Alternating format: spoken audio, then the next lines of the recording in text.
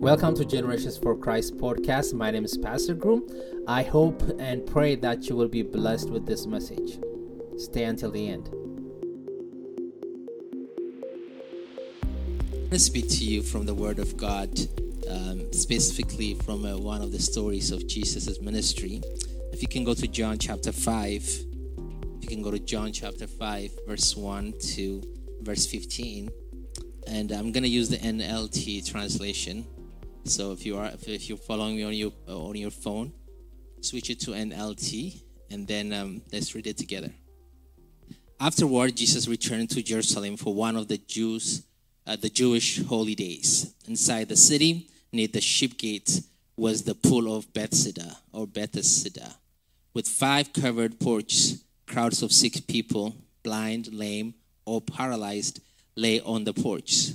One of the men laying there had been sick for 38 years. When Jesus saw him and knew he had been ill for a long time, he asked him, "Would you like to get well?" "I can't, sir," the sick man said, "for I have no one to put me into the pool. When the water bubbles up, someone else always gets there ahead of me." Jesus told him, "Stand up, pick up your mat, and walk." Instantly, the man was healed. He rolled up his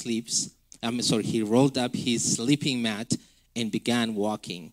But his miracle happened on the Sabbath. So the Jewish leaders objected. They said to the man who was cured, "You can't work on Sabbath. The law doesn't allow you to carry that sleeping mat." But he replied, "The man who healed me told me, 'Pick up your mat and walk.'" "Who says such a thing as that?" they demanded. The man didn't know, for Jesus had disappeared into the crowd. But afterward, Jesus found him in the temple and told him, "Now you are well, so stop sinning, or something even worse may happen to you." Then the man went and told the Jew leader that it was Jesus who had healed him. Father, speak to us through your word. Give me the authority and the wisdom to communicate your word effectively. And I pray, Father, Lord, that this word will transform us and transform everyone that hears your word. In Jesus' name we pray. Amen. Now, the story is about a place where people will go there looking for healing. They go specifically to this part of the city in order to find a healing.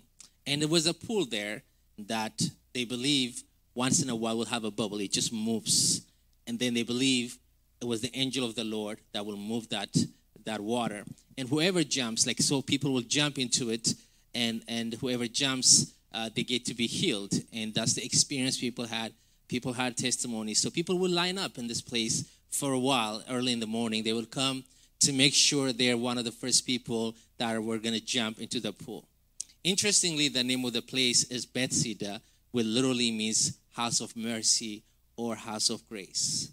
So people are coming to a place called House of Mercy and House of Grace in order to experience their healing, restoration from whatever sickness. In fact, the Bible kind of mentions what kind of sickness they had, right? They had, some of them were blind people, lame people, paralyzed people, and they all lay down. Sick people would just come from all over the country, just waiting for that moment so they can experience their healing. Everybody wanted hope. Everybody wanted something from God in that place. So Jesus comes to this specific guy who's been paralyzed, who's been lame for 38 years. We don't know if he's been coming back to this porch for 38 years, but we don't know if it was paralysis birth, but we know for sure for 38 years this guy was unable to walk, and he was paralyzed, and he will go to this place often looking for that healing. And I often read about this story, and my attention is usually when I read this story about Jesus' power of healing and how this guy was hopeless and how he got healed. But I ask myself, what was he there for? If you can't jump in the water for 38 years, why is he going back there for? And from the conversation that he had with Jesus, I kind of got insight into his way of thinking. And I think it kind of relates to some of us and the way we think the way we see our world, the way we see God, the way we see the purpose of church and God's place, and the way we live our life among our communities. Jesus' question was, would you like to get well? The question was, would you like to get well? And his response was as if he's memorized this sentence, as if he has memorized these phrases. The question was, would you like to get healed? And the normal person's response will be, yes, I do.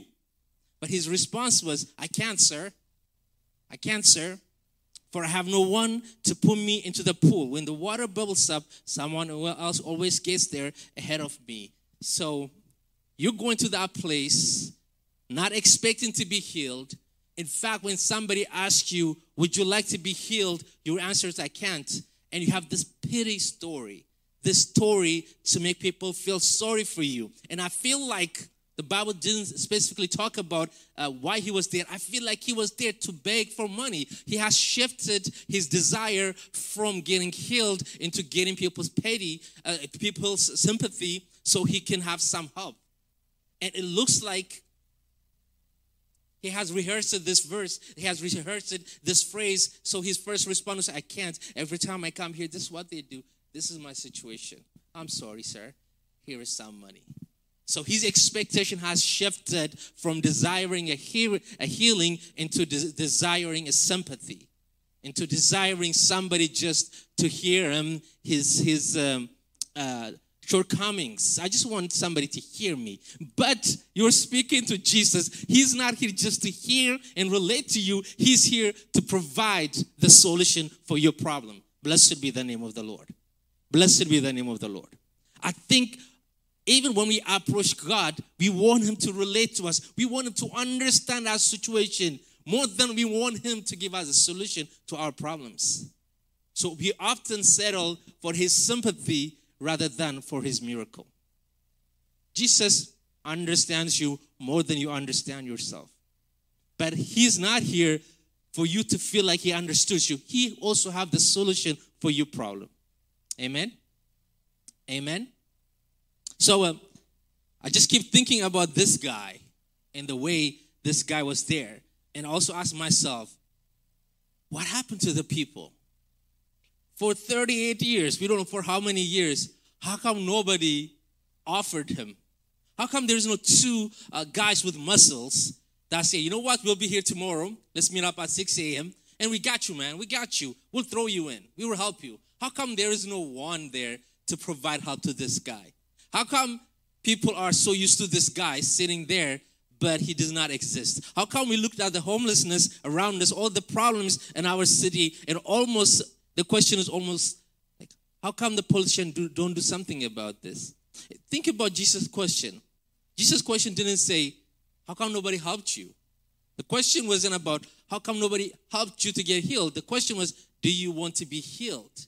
And I think as a church, as people who are always around a house of mercy, as people who are always around a house of grace, as believers, as followers of Christ, I think we're so accustomed, so used to the problem and the situation around us so much that we don't even think about that there is a solution for it. We're always saying, this is the way it is. This is the way it is. This is the way it is. We see the homelessness situation in our city. We see what our friends go through. We see what our family go through. And we have so accustomed to it, they're just another person by the side of the road rather than somebody who can be healed, who can be helped by our actions. When I think about the story of this man, the paralyzed man by Bethsaida, that's how he's known for, I thought about another man in the Bible who has pretty much the same issue, who was blind. And Bartholomew was his name. And he heard about Jesus. He heard about Jesus, and he was blind. He couldn't see anything, but he heard the commotion because Jesus was passing by. Just stay with me for a minute. Blessed be the name of the Lord. Jesus was just passing by, and there were a lot of people crowding him. There was a commotion. He heard it. When he heard it, this blind man asked, what's going on? He asked, what's going on? The same question, the blind man had. He's been blind for a while. He had no solution for a while. And he's begging, as he is a professional beggar at this point. But when he heard that Jesus was passing, he started to scream. He started to say, Jesus, son of David, Jesus, son of David. And he started yelling to the point he was getting so annoyed that the people around him said, be quiet. Like, be quiet. Be quiet. Just like Hannah was praying, and her prayer was offending the priest because she was screaming and she was crying for her issue. This man was crying the same way. And then Jesus stopped and he turned around and he asked for him. See, the Jesus we follow is not a Jesus that talks issues. The Jesus we follow, the Jesus we believe, the Jesus we worship is a Jesus who provides solutions. Amen? As believers, it's my goal and my hope that today we switch our minds, and instead of looking for a Christ who can just sympathize with us, for a Christ who can just hear us, more than that, to a Christ who has the ability and the power to heal and restore and change things in our lives, in our families, in our friends, in our community, in our cities. Bartholomew knew that. So he came to Jesus when Jesus called for him. So he asked pretty much the same question, just different wording. What would you like me to do for you? What do you want? For that paralyzed man, it was clear. Do you want to be healed? And to this blind man, it's like, what do you want? And I feel like that blind man had a smirk on his face when he replied. It might be because as a child, when I watched the movie of Jesus, he literally had a smirk on his face. So I always had that image of a blind man, like, giving him the look to see, of course. Is that even a question? When he asked him, what do you want? He said, I want to see. I want solution. I want to be healed. I want to be better. I want to grow. I want to do something. I want something that you can only provide to me. He asked him. He didn't say, listen, I've been beggar for many years. Nobody helps me. It's been a while. My family's left me. He never brought this issue of having conversation with Jesus so he can just get his sympathy. He brought his issues with Jesus because he wanted a solution. A solution. See, faith is solution focused. It's not emotion focused. Faith is always solution focused. When you have issues, when you pray in faith, it's about a solution. It's not about an emotion. Faith is not even emotional. Faith is not like, I feel like God will do it. No, I know God would do it. His word says he would do it. I don't feel like it. It's not about my feeling. It's not me trying to arouse my feelings so I can feel good about myself. It's about solution. And then the blind man say, I just want to see. And our Jesus' reply to him was, let it be according to your faith. The person was innocently healed. Let's go back to the story of this blind man. So he asked him, and he has his rehearsed phrase that he replied to Jesus. This is the solution. This is my problem. And then Jesus' reply wasn't, oh, let's have a counseling session.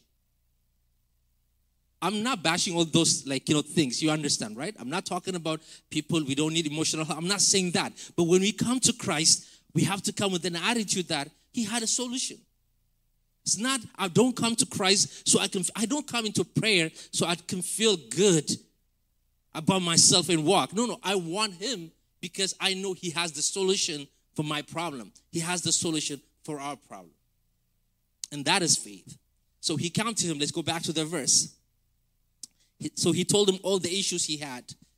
And someone else always gets there ahead of me. And he started complaining. Verse 8, Jesus told him, I'm sorry, buddy. That's not what he said to him. He said, stand up, pick up your mat, and walk. Stand up, pick up your mat, and walk. Something about the way Jesus speaks, and while it intrigues a lot of the Jewish people at that time, was the fact that even the Pharisees was that he speaks with authority.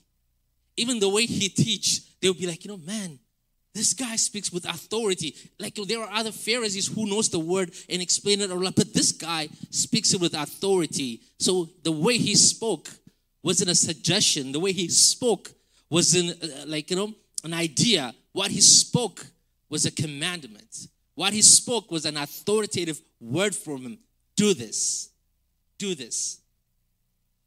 And one thing I understood about faith in my journey is I believe when God speaks, but I stop there and nothing happens. Faith is not a feeling. Faith is a solution. Faith is taking action. So this guy wasn't healed when he was laying down. What happened was when he got up, at that moment, this is like he take action in what he heard and something happened. Because the next word was instantly the man was healed. He rolled up his sleeves, his sleeping bag. Instantly he was healed and he got up and he started doing that. Like, how does he know? How did he know? We don't know. He just told him, get up. Get up. It wasn't even, you're healed, son. I've healed you. Now let's stand up. That would make sense. No. It wasn't, Jesus wasn't even trying to help him. He was like, stand up. Stand up. What I want you to do is stand up. You want to be healed? He said, yes. I got the power. I got the solution. So now stand up. And he stood up. He rolled up his sleeping bag, his sleeping mat, and began walking. Literally, he did what he told him. He stood up, he picked up his mat, and he started walking. For us believers, for you and me, that's what faith looks like. Faith is taking action in what the Lord spoke to us. When the Lord says something to you, it's not about dwelling on it and meditating on it. It's not about trying to figure out how does this work. It's not like, how about if I take the next step and if I fall down? It's not all about that. It's about getting up and doing it. I preached on the story of Peter. Peter is another person who just got up and walked on the water. Literally walked on the water. It's not about, okay, what happens. When what happens, calculation happens, that's when he starts sinking. But also, don't be afraid of sinking because the Jesus who told you to walk is the Jesus who can also pick you up. Amen? It's also the same Jesus that can pick you up. So here, he told him, stand up, pick up your mat, and walk. I wish our prayers are like that for the people around us. I wish as people who hang out around the house of mercy, the house of grace, that our attitude will be to look at around the people around us and to say, I'm going to pray for you to stand up, to pick up your mat, and to walk. To speak with authority, to speak with faith. That's what we're called for. That's what we're called for. But like any human being, when he was obedient, there were people who got offended. Can you say offended? There's a group of people in the Bible that loves to be offended, that really loves to be offended. And there's the same group that Jesus always loves to offend. It's so weird. Jesus tries not to offend anyone except these people, the Pharisees, the religious people, the spiritual people, the people that seem to know God, the churchgoers. Their concern was about the law. Their concern was about the church is not called to make the world holy. Can we agree on that? Church is not called to make the world holy. Church is called to bring people to Christ. It's the work of the Holy Spirit to sanctify people. It's the Holy Spirit who sanctifies people. This church has a responsibility to believers to teach, absolutely. But it's the work of the Holy Spirit to bring holiness. But here is a group of people who thinks the whole world needs to think and act like them.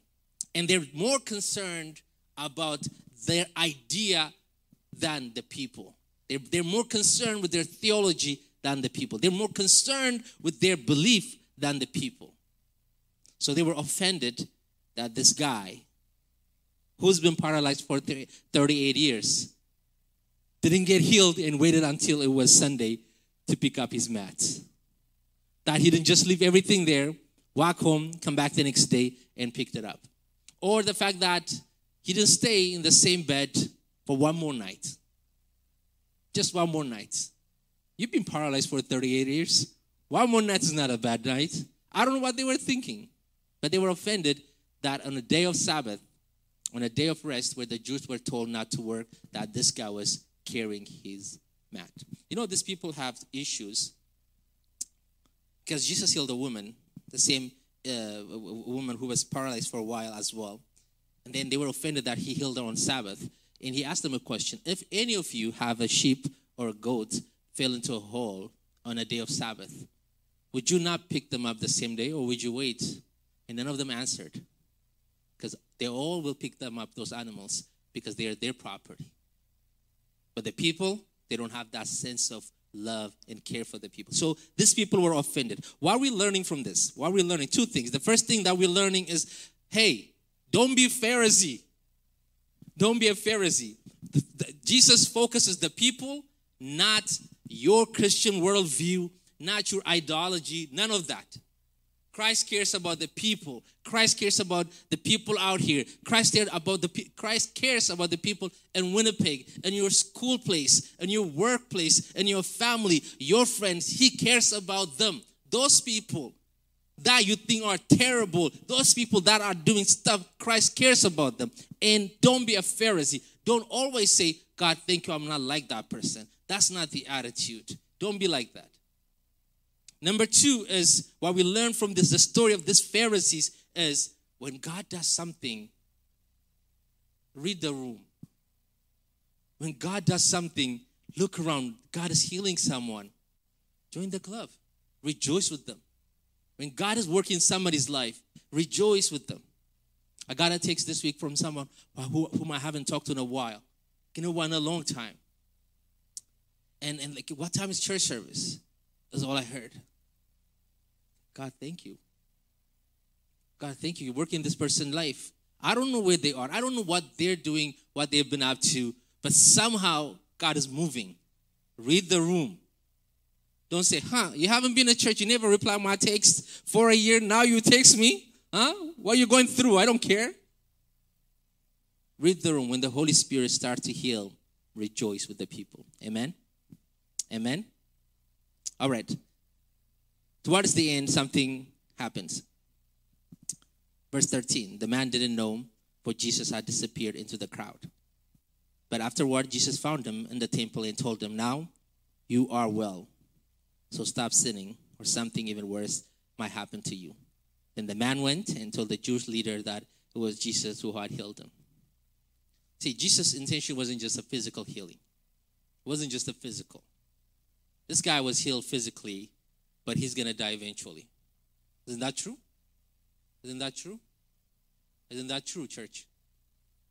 Whatever your solution is, your earthly solution is, whatever our problem is, our earthly problem is, eventually it would come back. Your sickness, you're going to die eventually.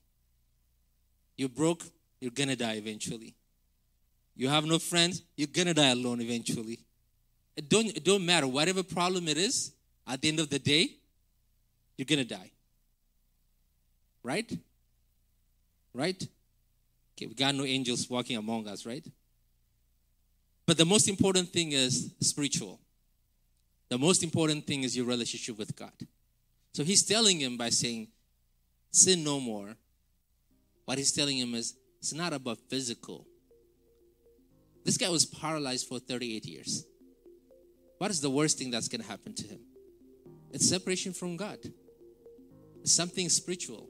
So he's telling him, no, I healed you physically, but that's not the most important thing in your life. The most important thing is the relationship that you have with God. See, here he talks about sanctification, or something we call holiness. The literal meaning of sanctification is to be set apart for God. To be holy means to be set apart for God. To have a relationship with God. To have a devotion to God. To have something that lasts forever. So Jesus was telling him, hey, yes, I healed you on a day of Sabbath. I know you get in trouble. I don't care about the Pharisees.